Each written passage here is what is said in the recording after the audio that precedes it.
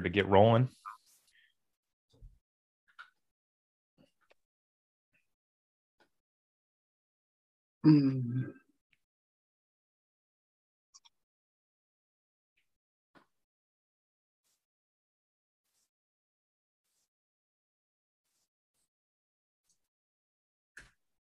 Okay. All right, let me get a couple more links out for everyone.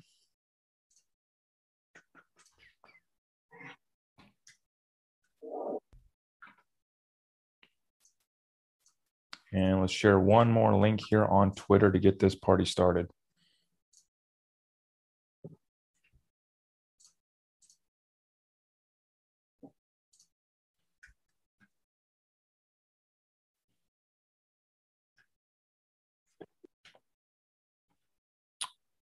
Bad glare going on there.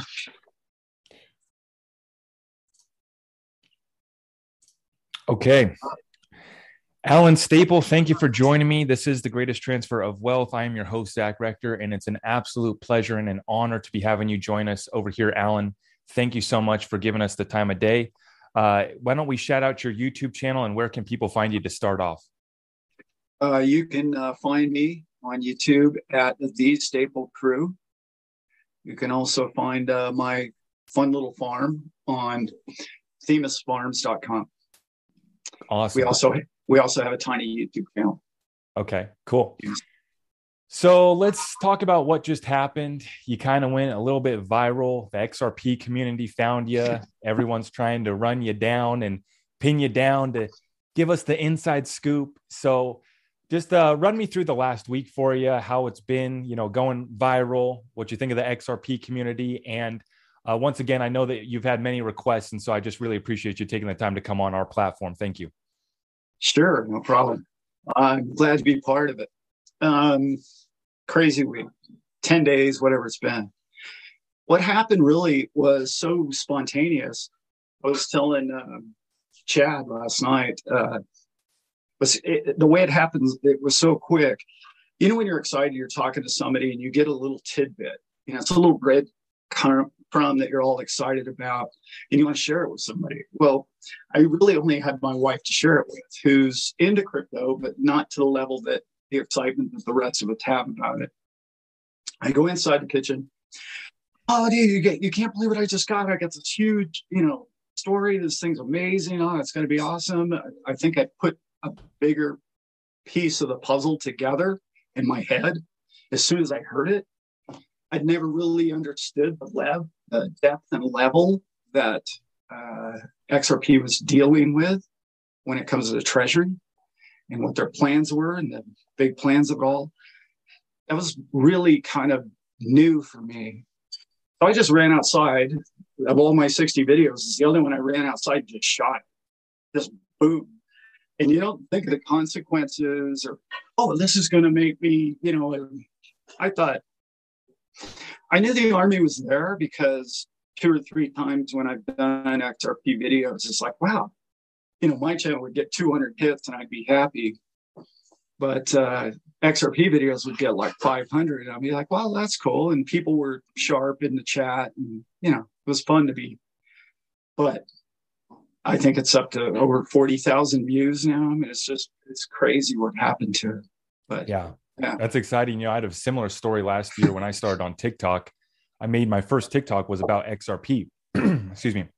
And within 24 hours, it had 60,000 views, and the rest is history. And that was the power of TikTok at this time. But as you can see, the XRP community is just digging for any sort of information we can get. I think one of the best researchers, one of the best research groups within the cryptocurrency space is the XRP army, because we've been tied up in this whole conspiracy deal, right? And so I appreciate you for coming on and sharing some information for us. Before we get into XRP cryptocurrency, I wanted to give everyone your background, your story, where you come from, how you've managed to sit across the table from some people that are getting some deals done. So why don't you run us through our background and tell us a little bit about Allan Staple and your experience?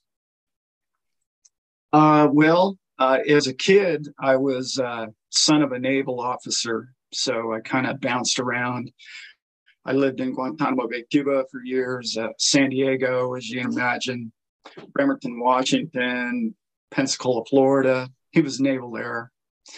They all wanted me to go down that route, as you can imagine. Just really never interested me to be in the military. But so as things would have it, I just really enjoyed my moments in real estate. And when you grew up in Southern California, like I did as a kid, money just came to California. The whole world moved there, and real estate blew up there a long time ago. So I watched the way a house was purchased at 20 grand, and 2 years later was 40 grand. I saw that growing up as a kid. So I knew the power of things and scarcity and people wanting beachfront property and whatnot. So it's always been in my mind that I would do something with economics and play around with it. And like I told in the video, I really got into studying it, learning about it, knowing about it. And when I really got my tail handed to me, was a story we'll go into, is I was 21 years old and the Hunt brothers came out. And anybody that doesn't know the background story, there were two brothers that were the rumor was they were trying to manipulate the silver market. They were trying to hold all the physical assets. Well, that was a bit of a rumor, but by the time a little guy who was just a shop clerk found out about this thing, I had leveraged myself in a contract. Yeah. And immediately when I believe the powers that be, I don't want to get too conspiratorial, but they had decided, well, that's enough of that. Right. And they crushed it. And I was long in a futures contract on margin.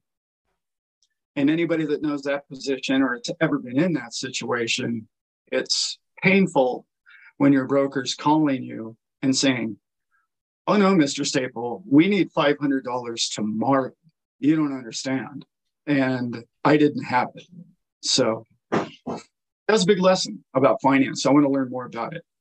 And by the way, I've never really been leveraged since. Okay. You learn that lesson quick. Yeah. Became a yacht captain. I think I went over that in my other video, but it was just a natural progression for me because I was meeting more and more influential people because I was a fly fishing guide, and people who could spend $300 a day on a guide, have connections. And so they liked me, my personality. And they thought, well, I'll put him forward to this friend of mine. And I moved to Cabo San Lucas and I started fly fishing in the saltwater. We started filming shows on that and it was fun. We had a great time. But I was flying back from a ski resort 2 weeks in Cabo and 2 weeks in Mammoth. And Mammoth is a ski resort I grew up in. And people, you don't understand people until you spend all day with a fishing rod with them or all day on a aft deck on a yacht. Yep. You really get to know people. And that was a lesson in, I met all walks of life. People that can afford to charter a fishing boat for $1,000 a day, are not your average people. And what I learned over all those years is they're no different than anybody else. Though. Right. Our perception of who they are is different. But that's with every level of income. Like people that only make 20 grand a year think that people that make $100,000 a year are rich. So, yeah. So that gave you a chance to get intimate with some people that had a little bit of net worth, were doing deals, and getting that close with some of those people really gave you some good insight to just all of the markets and probably just life experience, right? I asked you, I don't know if you have this story lined up. I asked you the best story from being a yacht captain that you can share with us. Maybe do you have one of those?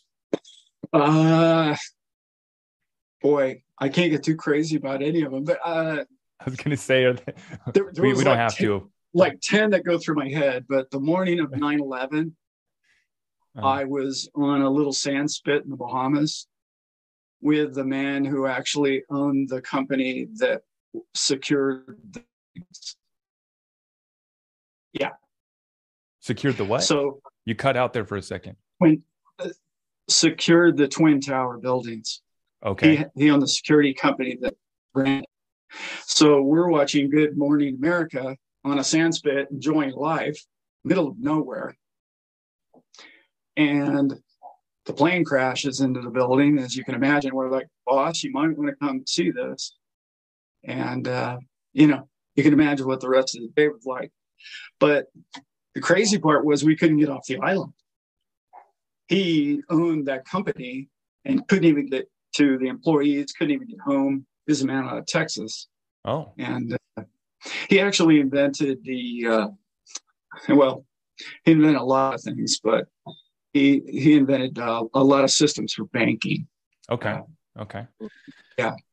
I'm sure that you have much more stories there. I mean, that story went on for a week, trying to get off the boat, trying to get back to the States. It wouldn't let anybody in or out, but it was wild. Yeah. Yeah. So now bringing it back to the markets, what all experience do you have as far as, I know you've said you've been involved in a lot, FX, obviously you did silver there when you were a young gentleman. So what is your full experience in trading and investing up to this point? Well, I followed stocks, I took the Series 7. I don't know if anyone knows what that exam is. It was a brutal 6-hour exam, and I failed it twice. I'm not too proud to say I failed that one twice. It's funny. It's a brutal exam. Anyway, I went on to stocks. The problem with stocks in the mid 80s is it didn't matter what you bought, it all went up. So you could buy the worst stock on the market and you made money. So we all got lazy until one Tuesday morning in 87. And that's sort of history, what happened that day. So that really, I learned a lot that day. I learned what shorting meant because it was a guy calling for shorts. I'd never forget this guy. Korean man, very little English, and he was absolutely spot on. He was just too early. And he kept waiting. And that day, near as we could figure back then, he made somewhere around $20 million on that negative day. He would short everything, So didn't like it. Didn't like the crowd, you know what I mean? It was like you're always trying to find new clients. I don't know if you guys know what the term churning is, but it's just constantly trading somebody's account. Right. Yeah, there was a lot of negative backhanded deals that I really didn't care much for. So I was like, well, maybe I'll get out of this. And then I had an experience with the SEC, which I did a video about. And we were selling REITs in the ski resort that I lived in. And so we didn't know, but we'd sold a REIT to the DA's brother. And that man basically said, well, I want my money because I'm going through a divorce. Well, it was a 7-year out. Couldn't touch it without a massive penalty. We'd done everything correctly, but he wanted his money then. Mm-hmm. We called his brother, the DA. He charged us with 22 counts in a small town of 2,500 people. And on the front page was 22 counts accusing Remington Securities of fraud. Well, the beauty of being a broker is when the SEC lawyers come out from New York and they say, hey, deposition with you for 8 hours. What did you do right? What did you do wrong? We went all the paperwork, took the paperwork. It came back with the paperwork, and everything was thrown out of court, all of it, because we'd done everything correctly.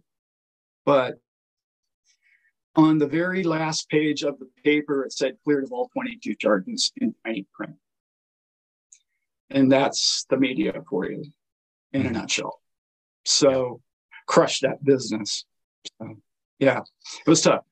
I went on to meet a man he chartered a dog boat 3 or 4 times in the Caribbean. He's one of 2 Swiss bankers that can't be on the same plane at the same time. Okay. He's that guy. Yeah, he's that guy. He's that guy. And he told me, Allan, you're a really sharp guy. why are you a boat captain? I said, well, Ernst, I don't understand what you mean. And he's like, I have the best job in the world. I get to play with people like you and your children on this beach, and I travel the world. And for me at the time in my life, it was magical.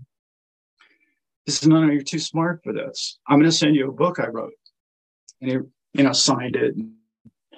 It was about Forex. And when I started reading that book, I was like, well, maybe I could make some money on the side, and just trading. That took me down well over a decade.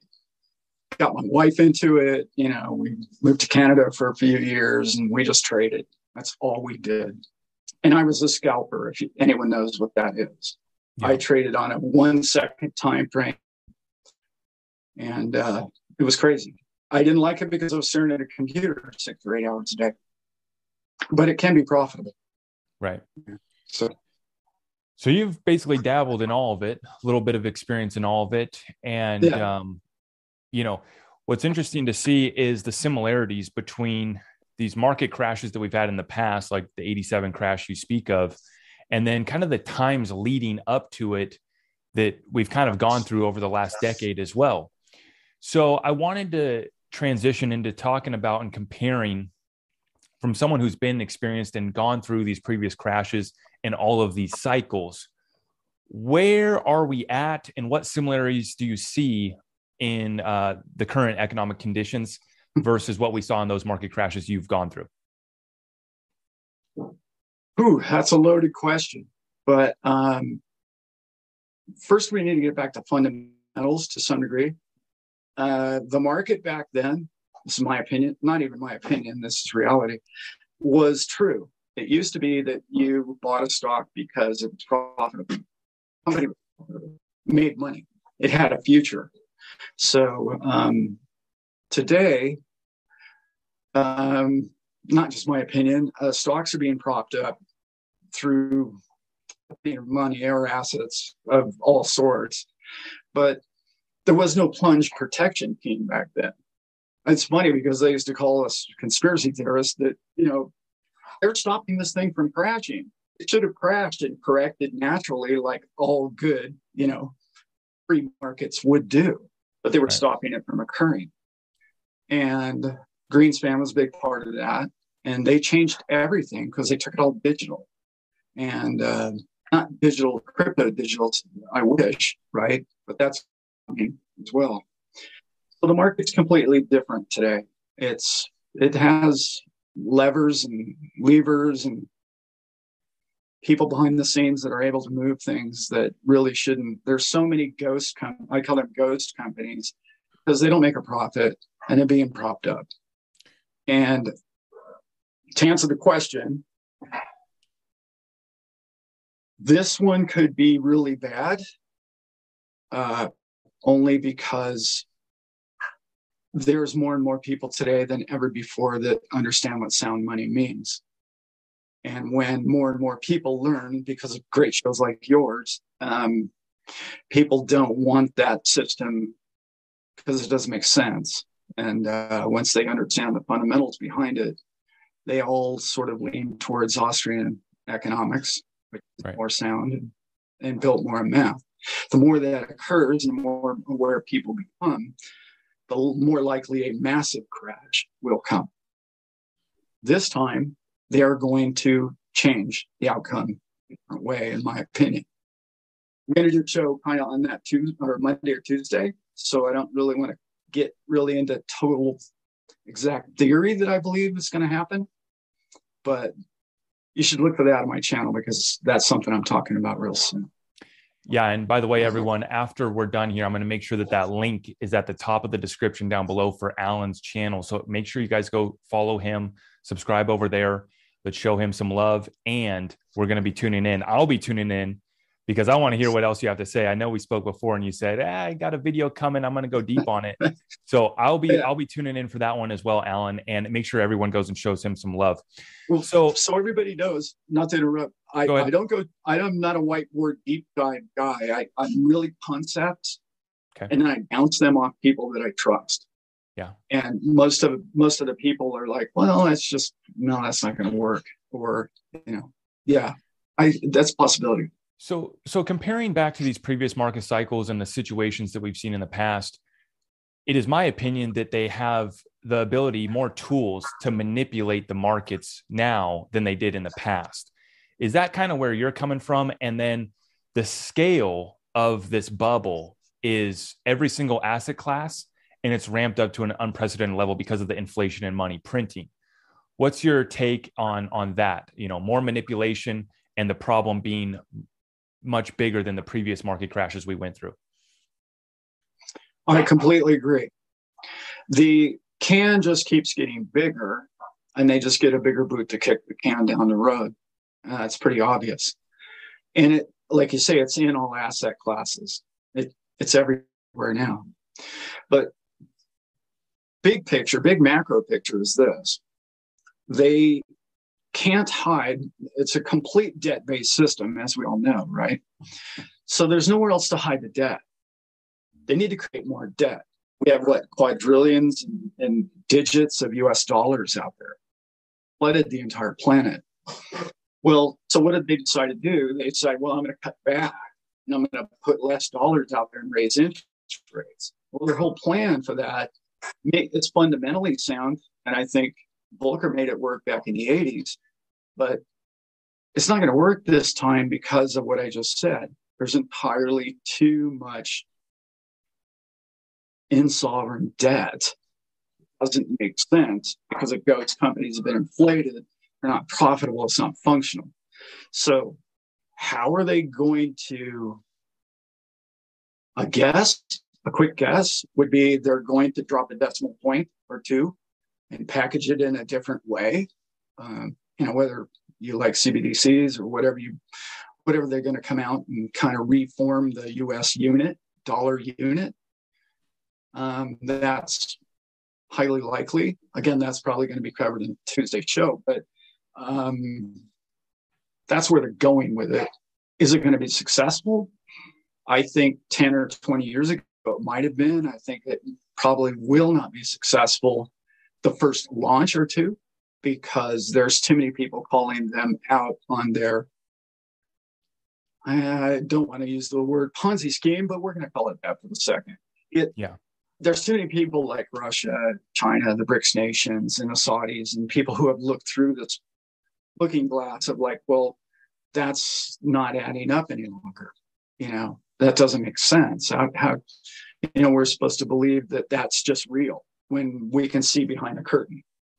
So, yeah. Now, I don't think I answered the question, but no, that's all right. One thing that I had written down here is, do you think that the Fed will be able to successfully, really, does it even matter? Because like you said, either way we come to the same conclusion. It's just a matter of when are they going to stop kicking it down the road? And we have to admit that it has gone bust and we do have to do the reset revaluation. For me, it looks like we're pretty close because like you said, the rest of the world leaving the US dollar, leaving the SWIFT system and going their own way accelerates that timeline. And then people within the United States, as this situation gets worse, that's going to apply more pressure to our government to actually do something as well too. I guess, do you? Agreed. Yeah. And so that's why people say that we're going to have to resort back to QE money printing, and eventually they'll have to cut interest rates once again to keep this thing back afloat. And because of the debt service, people don't realize how much the interest payments on their debt will be each year. You're talking $1 trillion each year if we maintain at these interest rates. Yes. Of how much they'll be having to pay back on their debt, right? Just on the interest. Right. So basically, I guess the question would be, do you think they're going to successfully be able to pivot and keep it going for a little bit longer? Or do you think that we're up against that timeline where they have to say and admit, okay, here's the new system, here's the reset? It's a great question, I think. I have an answer that maybe you haven't heard anywhere else. How about that? How about for hard-hitting press here? Okay. The situation has become so absurd, right? But let's just backtrack this a little bit. They never had an avenue or a physical thing to put all this leverage into like they do now. Okay. So one of your other questions that I read triggered this thought, but I've been working on this one as well. If you look at the fact that the pivot is going to be good for what? Assets, crypto, correct? Okay. Almost everybody agrees with that. What if I told you that if they didn't pivot, it would be better for crypto? Okay. That would be a new twist, right? Right. Okay. So where I'm going with that is this. You're stuck in a rock and a hard place like you're explaining. Okay, but that's like paying the debt back. But what if they simply transferred the debt into these tokens, which we believe is probably coming at somewhere or another, right? Okay, so what would happen to the US dollar if the inflation continued to go up? You're looking at retirement funds. You're looking at all these munis. You're looking at everybody's trying to do what? They're trying to grasp yield. I mean, let's look at the UK. Their bonds are paying 2 to 4%, and their inflation's 10. Who's going to buy a bond? Nobody's going to buy a bond. Right. Who's losing 6%? Right. What do they need? They need a new place to hide the cash, which is the debt that I was talking about before. They need to resurface that debt into a brand new shiny little object that we can create that people can believe in, and it's the new trinket. Mm-hmm. Now, so people are asking me, when I share this with people, they're like, well, that's different. How do you think that might work? And I'm like, well, I think the Fed will never pivot. I'm wrong half the time. I'm wrong more than half the time. Depends on who you ask. Well, to your point, to your point, like I've been saying, guys, we got to take the Fed at their word. There's nothing else we can do besides take them at their word, even though we don't really like trust what they're telling us. Sure. We have to take them at their word, which is they're saying they're going to raise interest rates through the end of the year. Right. Which, you know, people think that the bottom's in and we're going to bounce back. How is that possible if the Fed doesn't pivot? You know, now to your point, though, if you look at this in a more long-term thought out way, like I think you're approaching, that's going to be good for our assets because that means people are going to be leaving and coming into the real assets. Correct. Because that effect of paying those high interest rates only affects people that are borrowing money that day on. Okay. Anybody that already owns the assets, which I hope people out there already own your crypto assets and other assets, gold, silver, I believe in, real estate, whatever you have. All of those things are going to be, as our favorite friend says about silver, unobtainium. Why? Because it's real. Because you're not, on the farm here, we have a saying, it's like, well, you can print all the money you want, but it doesn't taste like chicken. You can't print the chicken, right? So all the chickens are going to go up in value, maybe not in the short term, okay? Maybe not. Probably not. But the pain is almost over. How much further? Let's use XRP. How much further can it go? I mean, right. I hate to ask that question, but half, maybe. But at some point, people are going to say, I'd rather have the XRP than the dollar. Absolutely. Which brings up the conclusion that I came to was this. All the people that are saying to me, especially in my chat, was like, oh, well, when I get enough money for my XRP, I'm going to sell it to buy a house or a farm or whatever, and I'm going to help my friends. And I believe that's what we would all do with wealth. The problem is to sell it into what? And that's the picture I'm painting. Right. You're going to trade your tokens for $1. Why would you do that? Especially when it's so inflationary. Okay. Well, if they don't pivot, it's going to go huge, crazy inflationary. Right? We know that. As to you and I's situation that you're sitting in with currently holding a wallet, that's brilliant for you. So if they pivot, we win. If they don't pivot over time, we're going to win even greater exponentially, in my opinion. That's maybe a concept you haven't heard before, but that's the kind of stuff that I talk to about Bob I'm like, Bob, what do you think about this? Does that Yeah. hold water with you? And he's like, well, I can understand how that would work, but they will pivot because that's all we know. All we know is what we've lived, and they've always pivoted. But when you start to look at, like we mentioned earlier, countries like Russia, countries like China are getting away from fake money, fiat, if you will, and they're getting into at least digits, and they're actually accepting cryptocurrencies again. So those are more real, if you will, Yeah. in a sense. Well, and it's the same thing with the SEC lawsuit with Ripple. As I say, whether it, settles up this month, next year, it's eventually going to, right? And we've positioned ourselves accordingly. Whether the Fed pivots this month, next year, or never, we've positioned ourselves accordingly. Correct. And everyone in the meantime is trying to make content, make speculate, and try to, we got to have something to talk about. So we got to throw out the next date that something might happen. That's right. Now, I guess since you mentioned it, I want to get into this. This is what everyone wants to know about, which is, this recent topic, this recent video that you just did with a market maker for the Treasury meeting with Ripple. Now, I'm going to assume that most people have seen your video. They kind of understand. Let's get the current update. I know that you've spoken with Bob since. Where is that at, and why is that market maker meeting with Ripple? What has Bob told you? What's your speculation on that? I did ask him about it. He didn't really have a whole lot to say about it. However, he says it hasn't happened yet, but he was kind of surprised that I was so wound up about it because I had no idea that they were working directly. I just didn't know. Maybe there's many XRP people out there that did. I did not know. Well, let me backtrack. 6 months ago, I told Bob about something, the ISO 222. I told him about that. He didn't know anything about it. 2 weeks later, he's like, hey, I checked into that ISO thing you were talking about. Yeah, our staff has a 2-week school they have to go to learn about it.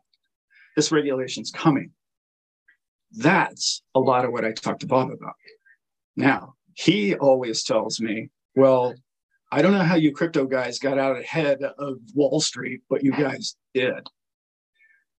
They're blown away. They're behind the 8 ball. Of course, there's many of these people that know what's going on and they're moving systems around. Sure. But one thing he's learned, and I've helped teach him, when the government sets up software and creates a program, it always fails. They're terrible at it. You look at the Obamacare thing, that was a debacle. It's the first thing I thought of. every time he creates it, my son worked for the post office, and I think they're still in Windows 95 Office. It's ridiculous, the technology that they're in. But that's why they need companies like Ripple. Because if it's not going to be XRP, it's going to be Ripple helping them create whatever's down the road. Yeah. That's what I think. Again, I was the guy that speculated and said XRP. He said Ripple company. And don't worry, I'm not going to call it a parent company again. Mm-hmm. Yeah.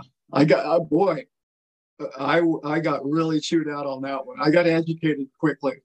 Yeah. I was like, and then I was thinking about it. So what else could I call it? Okay. Yeah. They're affiliated, put it that way. I mean, They are the custodians of half the supply. And I call Ripple the righteous custodians of it because I believe that they're going to make sure that XRP is used to utilize and grease the wheels of the whole system and financial infrastructure. Exactly. I have faith in Ripple because they're the most transparent company in the whole cryptocurrency space. Agreed. Tying that back. I want to finish. Go ahead. No, sir. What do you guys say? You're going to ask me what I was about to answer, probably. How do you think that Ripple was able to get the 43rd Treasurer of the United States to join their board? And, for me, what I've seen from Ripple is they're saying, Brad, in his own words, says that XRP is the heartbeat of Ripple. And so they've onboarded all these clients, all these institutions with RippleNet, which was not using XRP. And now we're starting to see the on-demand liquidity with XRP getting ramped up. Yeah. So, how deep does this go with the Treasury? I know this. I did a 180. As soon as I saw that occur, I was like, whoa, wait a minute. And then I just thought, well, it's just another, excuse the expression, bought politician or whatever who's on some corporate board that's getting fluff. But then she started to text or, Twitter and speak publicly. And if you listen to the words coming out of the lady's mouth, she's on board. Not only is she on board, she knows where the ball's going. Specifically mentioning XRP too, not just Ripple. That's right. She is. And like I mentioned a minute ago, Bob's totally aware. He's like, okay, you crypto guys are onto this. This is going to happen. Every time I start connecting dots and I start telling about Materials and other people, it's like he just goes, well, I'll check into that. I'll look into that. And he comes back to me every single time. And it's like, how do you know this? And that's another thing I want to say about shows like yours and many other shows. The information that we're sharing, I know sounds like it's repetitive, and a lot of times it is. But the news that is dropping every single day in the crypto world is mind-blowing. Like 6 years ago when I started getting into crypto, the market would have tripled if we would have heard that Fidelity got into crypto. Tripled that day. Today, it's like nobody's paying attention. Okay. And so when things happen like the treasurer becomes, on the board of Ripple, are you kidding me? Like, that's huge. Have I looked into it? Yeah. Can I get anything on it? No, I wish I could, but I'd be speculating. But every word comes out of her mouth. She's not just a paid puppet either. You can tell. I don't know if you get that same sense. Well, what excites me about Rosie is amazing. She's the one who was tasked with creating our new currency. That was one of her last roles at the Treasury, was literally creating the last bills, the last currency is what they called it. And then she also said that she's seen the gold, that she said, I don't know if she said to Fort Knox, but she said that we have the gold, right? And then she moves on to Ripple, which is the big question, right? Is how much gold do we still have? Do we have any? That's a whole nother rabbit hole conspiracy, but just her saying that, right? And then joining the board of Ripple and then being so pro XRP, right? You just go, something's going on here. She's at the tables where the conversation's happening on how we restructure this whole system. Yeah. Because those kind of conversations happen on the aft deck of a yacht, maybe, but she's doing this publicly. I mean, this is for the world to see. There's no speculation in her. She's not trying to, hide behind anything. It's pretty amazing. And to answer your question, the biggest reason why my channel started with all crypto, I still believe in all crypto. I researched so many of them, but each day, each month has gone by, I'm more and more focused on Ripple in particular Ripple. I love XRP, don't get me wrong. I hold quite a bit. By the way, one of the things I don't say in my videos, I really need to say it, get it in cold storage, get it on anything, Trezor, or, Nano S, whatever you believe in, put it in that and put it in a safe. Don't leave it on the exchanges. Please, if you do anything, don't do that. These exchanges are, I'm going to put a polite word, rehypothecating these coins. Let's just put it politely. They don't have what they say they do. I know that for a fact. Yep. That's one of the questions I asked Bob. And he's like, yeah, that's a little shaky over there. For sure. Yeah. Since you mentioned that, I want to ask, for me, people ask me all the time, well, what do you think about staking here for interest? What do you think about putting it on this platform to get some sort of yield? Over the last year, I have been firm in saying that I don't trust any of these exchanges and I don't trust any of these platforms. The story sounds good. It looks cute. It sounds really nice. I don't trust anybody with my XRP specifically. Right. And so for me, I haven't done any of that, but eventually after regulatory clarity and after what I want to see is the whole dang financial system cleaned out so that I know what bank I can trust, what I know what institution, or Sure. maybe it will be some DeFi play that's, Flare Network or something. But for Yeah. me, I'm waiting until we kind of clean house, set the rules. Then I will be looking at that. Is that where you're at too? Well, not entirely. I mean, I do stake coins and I run a few nodes. So, Okay. But yeah, I believe it's a pretty secure. The two of the different nodes that I run, I think, are pretty secure. I've been running them for a few years, not a glitch. So, and they paid, 20% annually. Right. So, but that's not XRP, right? No, it is not. Yeah. See, that's what I was telling my people is I said, yeah, if you want to play around with the other ones, that's fine. Right. This is the reserve currency of the financial system. I'm not playing around with mine, which probably is not financial advice. Idea. Right. But probably not a good idea. No. Yeah. Yeah. Because they have big plans for this thing. Exactly. That much I know for a fact. Yeah. Yeah. So let's get into an exciting theory that stirs up the community a lot. You saw that I put it there in the questions. What is your take on the Fed buyback theory proposal? We know it's a real proposal that Val Hill Capital gave to the Federal Reserve, I guess. What are your thoughts on that theory? Again, I have a video coming out about that's going to cover that brief. But one of the I kind of mentioned earlier, they're just getting a bigger boot. They're just going to repackage the thing, and you know what I mean. They'll drop some decimals, and here it is. Here's the new. We took all this debt out of it. Don't worry about it. Now just go ahead and spend more. Mm-hmm. Let's keep the Ponzi alive. I have a really cool video about that whole subject. I don't know why you asked all the good questions about stuff that I'm about to do, but yeah. Trying to pry it out of you. The community wouldn't be happy with me if I didn't try to pry it out. That's right. But you're good. You're good. Everyone make sure we go subscribe to Allan's channel after, and we're going to tune in for the watch party. That's not at all what I was trying to achieve there, but yeah, thanks. No, it's all good. Yeah. It's all good. My thought was some people think it's the most ridiculous thing ever, that we shouldn't even talk about it, right? For me, I say, okay, it's a real proposal. And here's where I'm at.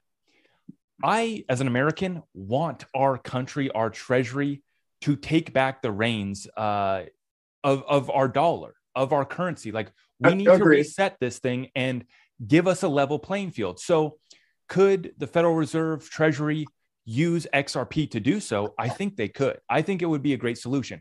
Does that mean they're going to? No. That's pure speculation of us trying to put together this conspiracy theory.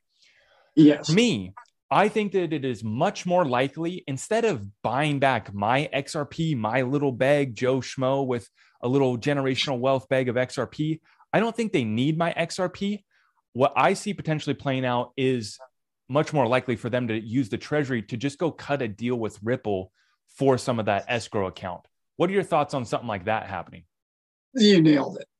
That's exactly my thoughts on it. That escrow account is exactly what they're at. That's it. I don't understand how else they could pull it off. I mean, without anybody. First of all, let's remember something that I live my life by this rule. Essentially, Wall Street doesn't create anything. They don't produce anything. They're not really good at anything. What they're really good at is repackaging things and then selling it to somebody new. Okay, that's what they're really good at. That's what they're going to do. It's about as blunt as I can be, and if you look at the derivatives market, that's their forte. That's what they're good at. It's creating quadrillions of dollars of wagers is all it is on the same bet. Time after time after time after time. And what they're going to try and do is put a shiny new paint job on it, put lipstick on the pig, and they're going to, it's in an escrow this time, or it's fortified by 18 governors of the state. I think it's more of the same. Since you brought it up, I want to get your take. They say on the conservative side, the derivatives market is about $600 trillion now. Some estimates put it into the quadrillions, and you kind of just said that. For me, I think, it's for sure in the quadrillions because you have a shadow asset class there where some of it's just not on the books. You can't even track it, right? So in your opinion, what's your estimate on how big that market is? It's well over a quadrillion. Yeah. Well over. And I think Jamie Dimon admitted to that not long ago, didn't he? But go check that. Yeah. Here's the thing. This is a cool little analogy I come up with all the time. One of the most amazing things is the most prolific things on the planet. Let's go over that. What might that be? And grains of sand, maybe gallons in the ocean, maybe leaves on tree, blade of grass. Where does the dollar stand in that? Think about it. There are more dollar digits than anything on the planet, other than a few things that I just mentioned. That's crazy, right? Here's the beauty of that. The beauty is that takes the fear from me from scarcity of it. That means that you and I, there's so much of it out there. There's no reason why you and I shouldn't be capitalizing on twice as much of it as you think you're worthy of. Because all of us don't really believe that we're worthy of fortunes. I don't know if it's the way we're raised or whatever it might be, but you are. You simply are. And you shouldn't feel ashamed that you're trying to do better for your family and generations to come. Which leads me into this. You're going to see the day they're going to get out of the dollar because there's too many digits. There's too many digits. And they need to put it into something real, if you will. Parentheses, obviously. I just saw pictures today from Argentina of people paying with stacks of cash for their breakfast and lunch, on the table. That's right. Yeah. And it has to be decentralized, as we all know in this chat here. It has to be. And that's the one thing that there was three things that really in the last 6 months told me that all roads go down the Ripple Road for me. And it was the bond. It was the bond. It was decentralization. And it was the technology. It was the fact that they have over 500 employees. They're in 25 nations. And it's got a working model. I mean, all of these things, I started saying, well, who else compares to that? Nobody. And nobody, really. And it's not that I'm just recently, Johnny come lately, Mr. Crypto guy or XRP guy. I've always believed in the technology. It's there. I was just what's in the back of my mind is I know some of these people, these big players can control a lot of different things. One of their favorite things to control is the labor of the little guy. And that's what I was concerned about because of their big bang ties. Right. To bring it back to your point, I think that it's interesting. The more fake digits, that's what they are, fake fiat money, right? The more digits, the more they pump this system and kick the can down the road, the more of those digits in quote unquote value floods into the new asset class or floods into the new system, right? So I think to your point, it's like, if they continue to print more money and pump this up and we go through one last cycle or whatever, when this does, that's only better for us because that means that the value of the real assets goes much bigger. That's what I was saying. Like, I haven't heard anybody else with that concept before, that it doesn't matter if they get it for crypto holders. It doesn't matter. Yeah. Because they're going to stuff all those digits into some bag. And the bag of digit or fiat currency, that bag is leaking holes and nobody believes it. Since 71, it hasn't been a real bag. Right. And right now, I don't see any other asset that can level the playing field, even the score for every currency and every asset class other than XRP. And I don't see any other company that's as far ahead as Ripple is for onboarding the traditional financial system and making that transition smooth. Like, there's no one else that's further along in that aspect. Would you agree?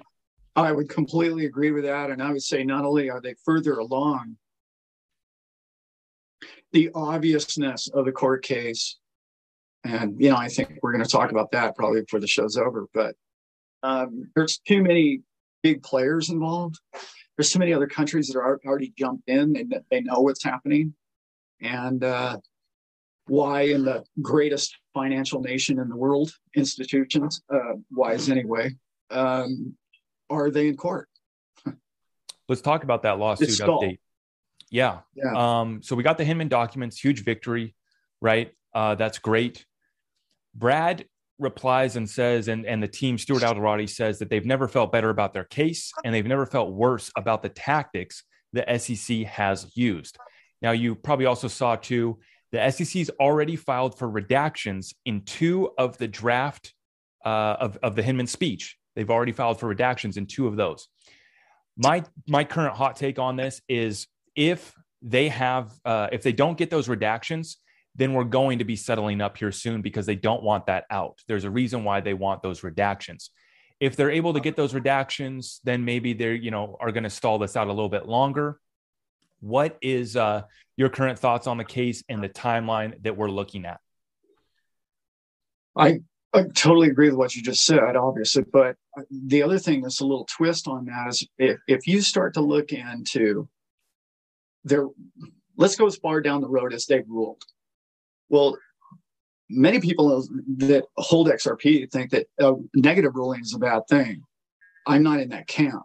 A negative ruling against them is really going to be a slap on the hand, maybe $1 billion fine, largest in crypto history, and get on with your day. Okay. They clearly are not going to be able to claim that it's a stock. That, as you know, I've been reading these court cases. I've read these documents, some of these documents. They have not proven that. They haven't proven any of that. And I don't even think they're trying to. Here's the good part about the SEC winning the case and you getting slapped on the wrist and you paying your fine. That's the best part of this.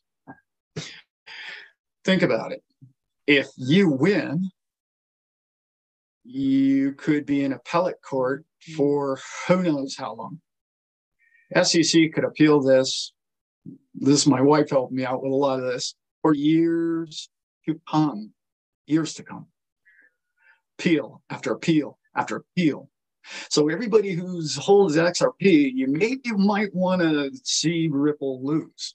I'm just putting it out there that at least we know where the hurdle is that we have to go over from that day forward.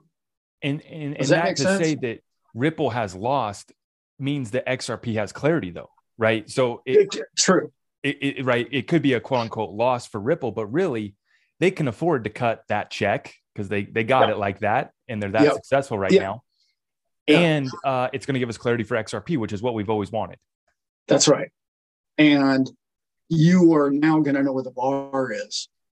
But if they lose the case, intentionally or otherwise, they can hold it up because they don't want the other cryptocurrencies to get this legislation or the obvious ruling, that they've achieved in this courtroom. I was a huge follower. I don't know if you guys follow Reggie Middleton, clearly one of the brilliant people in our space. I've been following him for years. Here's a fun little side story for you. I had a trading group when I was in Forex group, and we used to trade quite successfully here and there. And Wall Street came up with this big thing. Oh, we're trying to find the best, bedroom trader in the world, right? Oh, who's behind their laptop doing the best trades? Reggie won it. That's how he got put on the map. And then he went to the next, and everyone's like, oh, yeah, okay, he got lucky. We'll kill him next year. He won it the next year. I think he won it 3 years in a row. That's how I knew Reggie Middleton was. And then almost 10 years go by, and then I'm hearing him interviewed, and he's talking about Veritasium. But when you listen to what Veritasium is, you know why the SEC came after him, and you know why they settled out of court. What did they do settling out of court? Of 100 million tokens, they own 96 million of them. A lot of people don't know that. Think about why the SEC want to hold Veritasium tokens. If you know anything about Veritasium, am I going off on a track that you don't want? No. Can you just remind me and the audience, isn't Reggie the guy who has like the original DeFi patent too or something like that? He created DeFi. Right. That's right. Okay. Right. Which by the way, as part of my Monday or Tuesday show, how important DeFi is going to be in the future as well. But more plugs, Al. Hey, you might think I planned all that. So what Reggie was really good at was kind of like my forte and a lot of people's. He knew where the thing was going. I don't know all the bells and whistles. I don't know exactly how the whole engine operates, and I'm not a coder, but I can tell you where it's headed. That's my real strengths. Reggie was miles ahead of me and anyone else when it came to crypto. Well, they need that token, the Veritasium token, in which to run an exchange or trade from currency to currency in a DeFi world. He owns that. Well, now they own 96 million of them. What do you think they're planning on doing with that? That's the future, probably, of your exchanges. Really? All exchanges. Yeah. How did I get off on Veritasium? He's the guy, in my opinion, that understands more than all the rest of the people in Wall Street understood the value in it long before anyone else. Mm-hmm. He's the type of people that are going to change the world for the little people. Right. And he's, by the way, one of the smartest, sharpest guys you'll ever meet. I've been meaning to do more research on that guy and that situation because I've had people comment on that before and I haven't really researched it yet, but I've been meaning to get caught up to speed because I know there's a lot of people that are like adamant that you have to know about this story. Sounds like you're tapped in, and that's very interesting to say that the markets are going to be running on that. Maybe we can come back to that. Oh, sorry, go ahead. I'm going to interrupt you here. Think about the implications for XRP. XRP, we already know, is the tracks that the thing is going to run on, right? Reggie owns the train station. Okay. If you will. Right. Because he owns DeFi. Yeah. To launch a train on these tracks, you might want to own some, because it's a work token. You own the token, you can use its facility to create a business model. It's interesting. I didn't mean to sidetrack the show here. No. Since we went there, what do you think happens then to the rest of the DeFi? Like all this new DeFi, all these other platforms? Boy, I could go on for hours about that. DeFi didn't fail, right? That's a misnomer. DeFi didn't fail. Sure. The Ponzi schemes that had been in the space over the last few years failed. Correct. And the people that had centralized ability to change certain things. I didn't lose any money on that deal. I wasn't invested. I thought it was a great project and I thought it could do really well. So what do I know, right? But DeFi didn't fail. And that's what a lot of people are, oh yeah, see, DeFi doesn't work. No, DeFi, again, we're going to the show I want to talk about. DeFi, essentially, I'll break it here. DeFi will be the new bond market. Right. Think about it. Right? They can control all the digits they want, just like Tether does. Never gets audited. Even when it does, okay, handshake, back room. What to do? Pays you interest to hold it. The longer you stake it, hold it, the more, just like a bond. So think about that action. Think about where that may go. The vastness of, and what did the bankers in Wall Street sit back and watch? They went, we like DeFi. We like CBDCs. We like the tracks of what Ripple built. They're putting all the pieces together before the legislation and the regulation comes along to handcuff themselves. Okay, so let's back this up and let's make this simple for everyone to understand. And what is the token name, Reggie's token there? Veritasium. Veritasium. You're saying that that's the train station. Ripple XRP is the tracks. Correct. It's going to connect all the different stations, right? Only if XRP wants to run on through a brokerage. And you're saying, though, that the SEC took 96% of the try? Yeah. Yes, they did. Okay. In the names of holding it for the citizens of the United States that they're trying to protect in case Reggie was a scam. They settled out of court, and that was the deal. But what Reggie really started doing, he started playing with the precious metals market. And once he started doing that, they didn't like any part of that. Also, he was real close to opening up an exchange in Germany and in Jamaica. He's part Jamaican, I believe. Is this guy still alive? Yeah, right. Well, you should hear what he's doing to Ethereum right now. I'm gonna have to do a whole session on Reggie. Juicy. It looks like he's like, you owe me back fees on every single one of those tokens that ran DeFi. Not only does he have the patent in the United States, he has the patent in Japan also that says they owe him money for the use of his DeFi network. And this is what I keep on seeing in the comments, and I couldn't tell if it was people were being for real or not, or if it's just some other crazy crypto story, right? But they kept on saying is that he has the patent, and eventually, like all of this DeFi, they're going to have to pay royalties to him, right? Yeah. And so he settled up. The SEC took 96. This is a whole rabbit hole that we weren't even planning on going down. No, it's huge. But we're going to have to go further on this one. All you got to do is listen to him for 5 minutes and you're like hooked. The guy is absolutely sharp. He's brilliant. You can tell he's got a trader's mind. Yeah. Really good, man. And so you're saying that bonds, and I've been saying something kind of similar, is that I think that all of these markets, every single asset class will be tokenized. What we're investing in is figuring out what platform they're going to run, what market they're going to run, who's going to have their CBDC built on their platform, right? There's so many different use cases, utilities within this space. I'm going to have to look at that token here that you mentioned. But very token. What are some of the other tokens that you're looking at? What other projects are you looking at? Obviously not financial advice, but that are interesting. Obviously, this is a very interesting story and token that you've already brought up.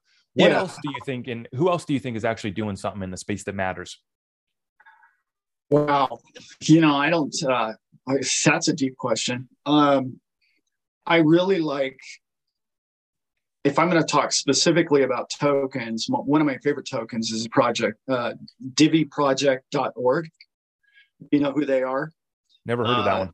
Nick Sampano and Jeff, I can't remember his name. That Nick just became the CEO. They have the easiest, simplest node to run, without a doubt. They're a one-click node.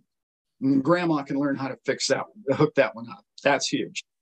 They're paying anywhere between 18-20%. The thing's been live for a few years. It's solid. The beautiful part about that token, I don't mean to be a sales pitch on this guy, but it is not really financial advice, guys. We're just talking about interesting projects. They are just like many other companies that get bypassed by the public. They're not popular. But everything they say they're going to do, they achieve it on time. And they nail it every single time. The confirmation I had that I was really excited about it was about years ago now, when they went to send in their wallet software to a company in Switzerland that tests all the software. Can it be hacked? Can it be broken into? That company uses their technology. They went to test Divi and they were like, oh, no, this is unbelievable. Who wrote this code?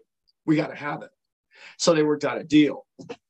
What happened just recently with them is about a year ago now, I want to say, if anyone out there's a football fan, European football, there's a league called La Liga.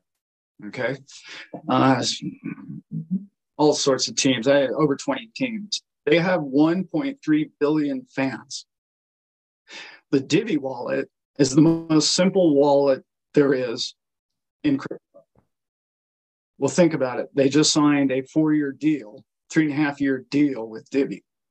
So the fans, one click, can trade tokens back and forth. It takes 6 or 8 tokens on the wallet, but they instantly have 1.3 billion users. that might be kind of big. You know what I'm saying with that one? Yeah. Like nobody else has that market share. Mm-hmm. Well, maybe XRP does, maybe, but billion, that's a lot of people. Right. That's one of my favorite projects, just because I have met Nick, and he's seems like a great guy, and I go by my gut when I meet people. Yeah. So. No, thanks for giving us that. We got some research to do now, folks. Now, I don't want to go much further. I know you've been so gracious to be with us for an hour, so I want two more things. I wanted to wrap up on kind of the timeline. Everyone wants to know when we're going to get rich, and I think that you and me have been kind of reiterating something similar here. Be patient. This timeline is extended out.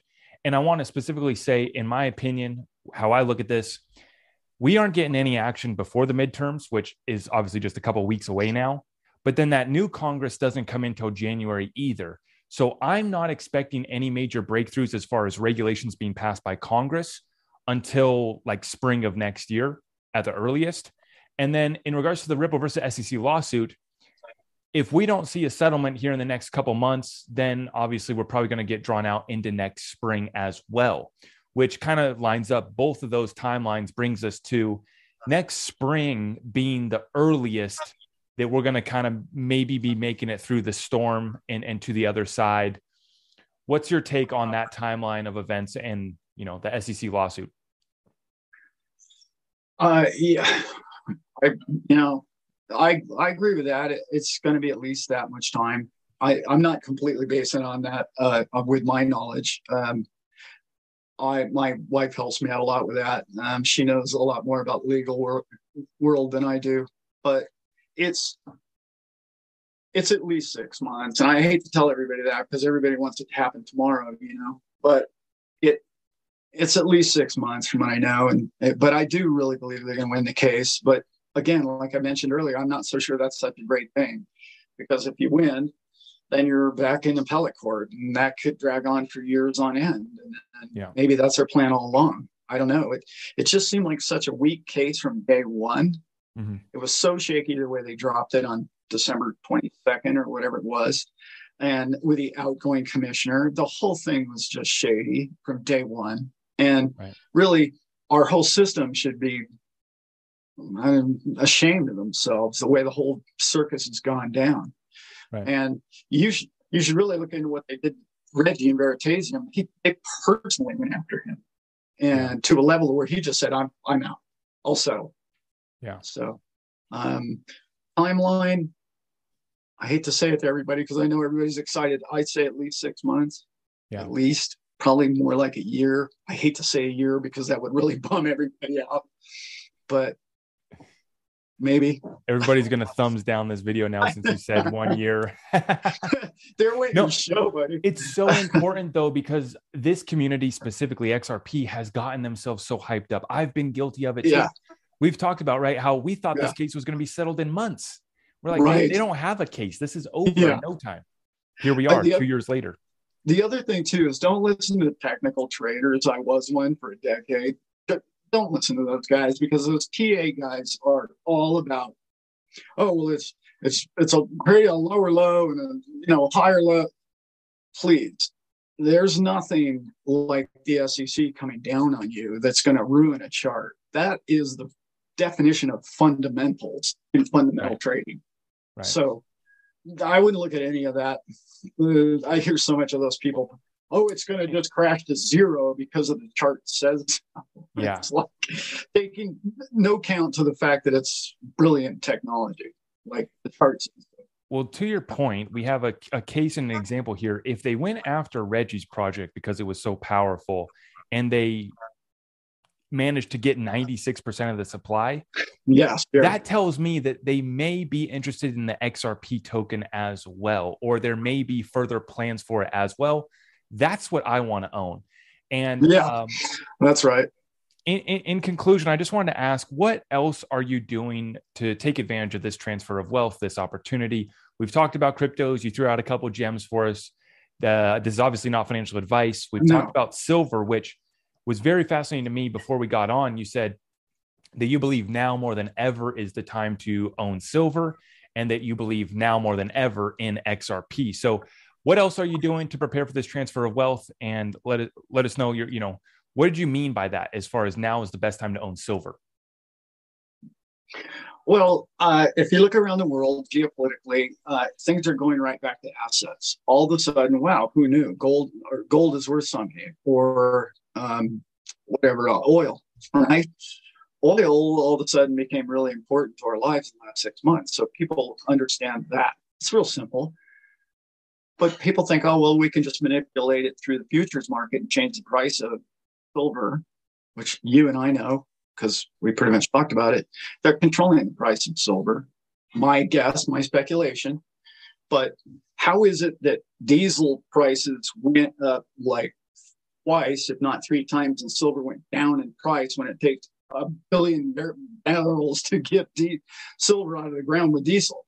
How come Twinkies went up double, right? But silver didn't, when it takes so much diesel to get out of the ground.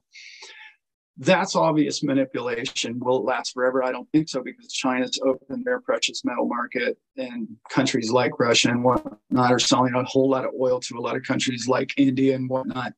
And also, I don't know if you guys know, the Venezuela has been selling cryptocurrencies for their oil and gold for their oil just to try and get themselves back on their feet. Those are hard commodities. And like I said, you can print a lot of dollars, but you can't print a chicken, right? So you're going to eventually know that you need those things.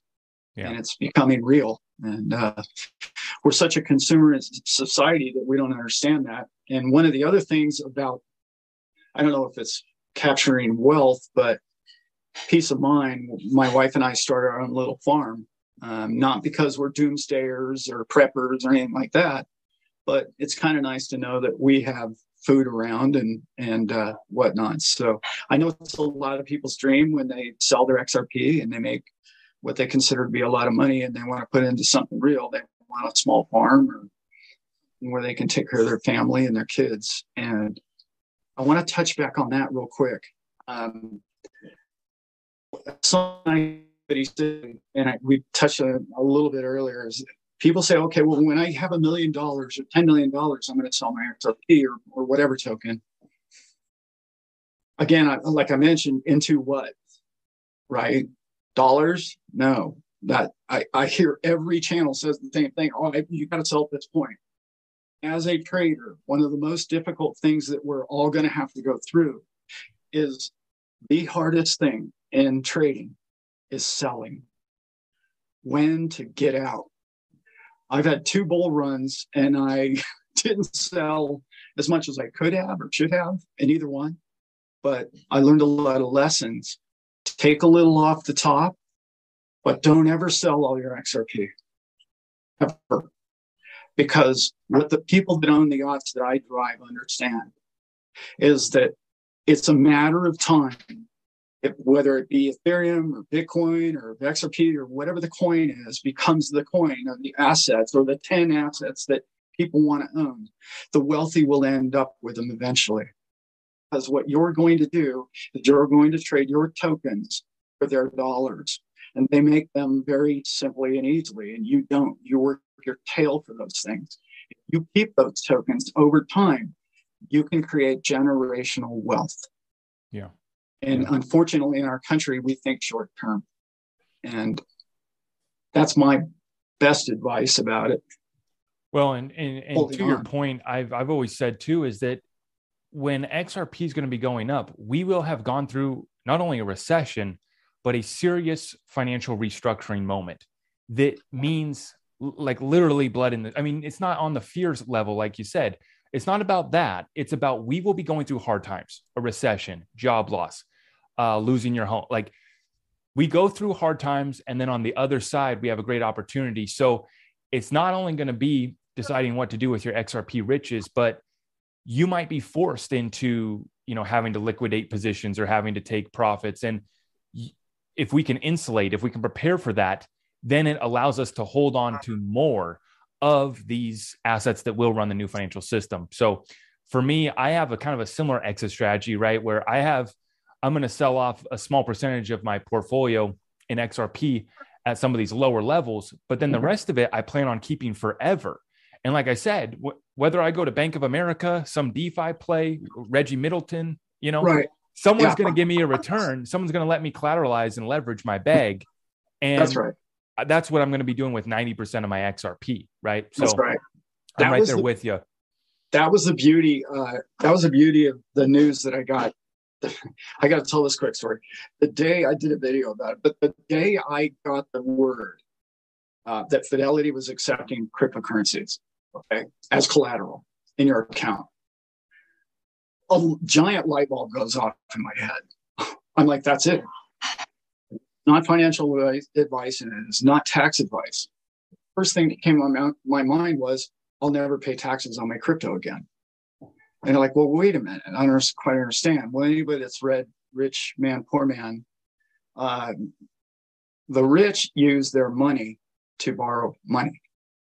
Okay. So if you've got $100,000 in Fidelity, you can borrow 20% of that as long as you pay back within 5 years as to no penalty and no interest.